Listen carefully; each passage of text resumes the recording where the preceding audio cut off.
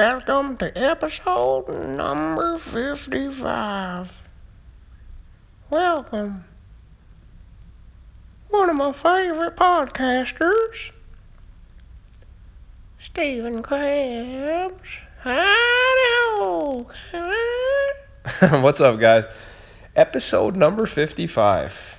Took a little few days break here. You know why? Because I can, motherfuckers. Ha! And what I mean by that is sometimes you set targets for yourself that don't fucking matter.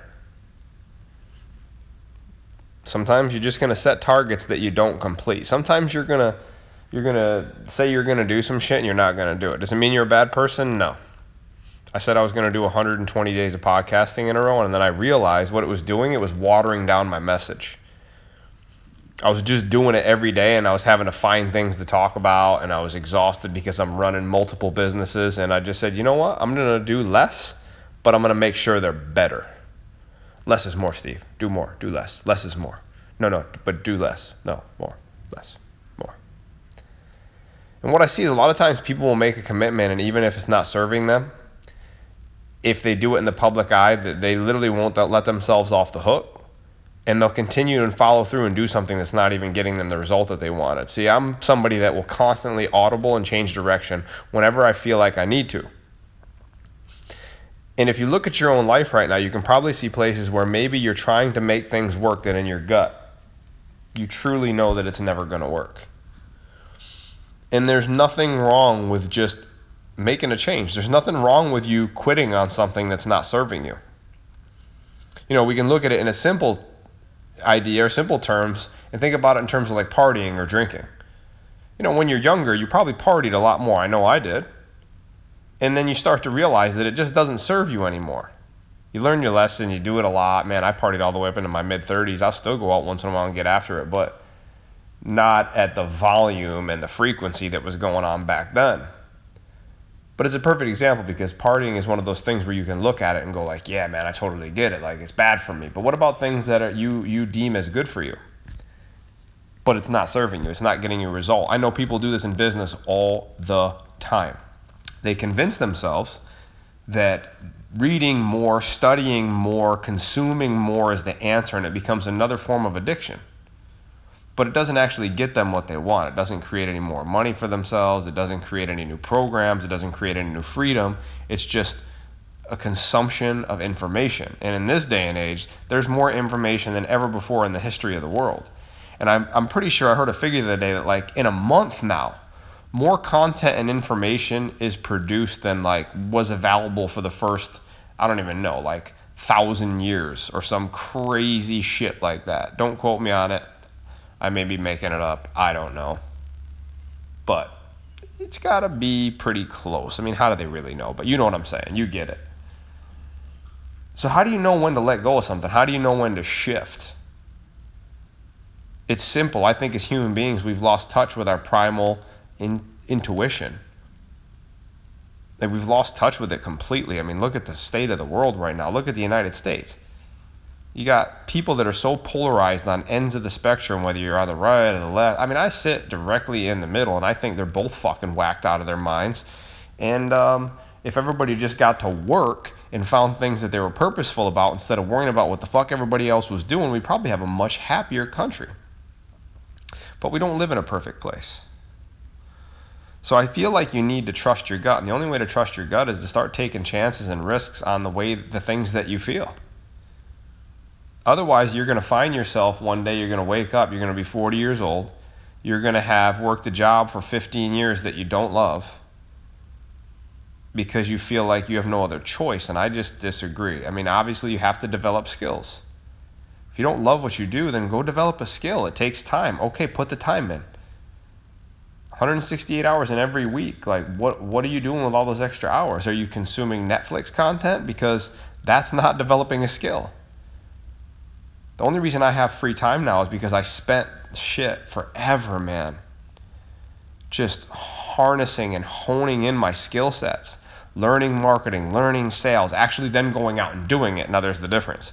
I didn't just learn it and regurgitate it. I learned it, studied it, and did it. Regardless if it was back when I owned gyms and I was studying strength and conditioning and nutrition and all that stuff.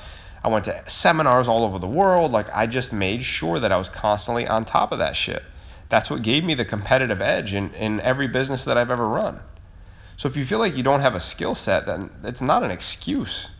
You have the ability to learn.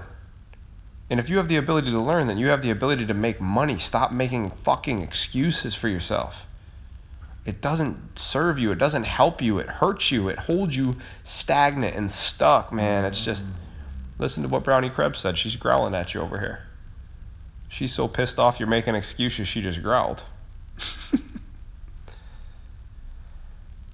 I want you to succeed. Like, I just have this thing inside of me. That sounded weird, but I have this, I have this feeling that I love it when other people win. I really do. I love it when people win, man.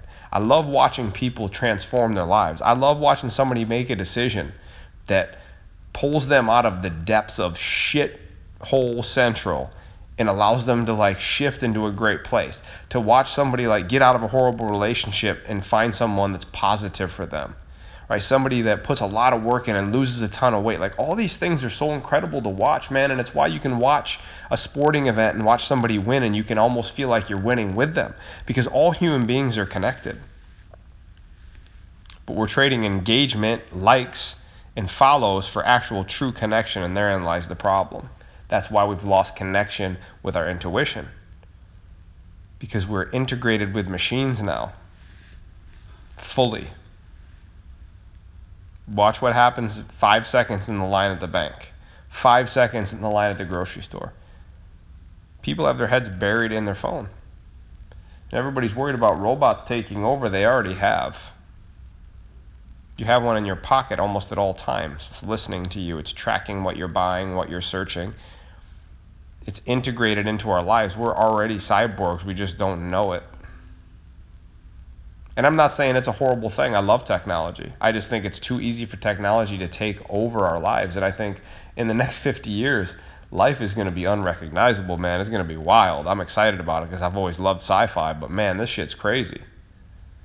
You have to make yourself indispensable. And the only way to do that is by learning skill sets that are desired.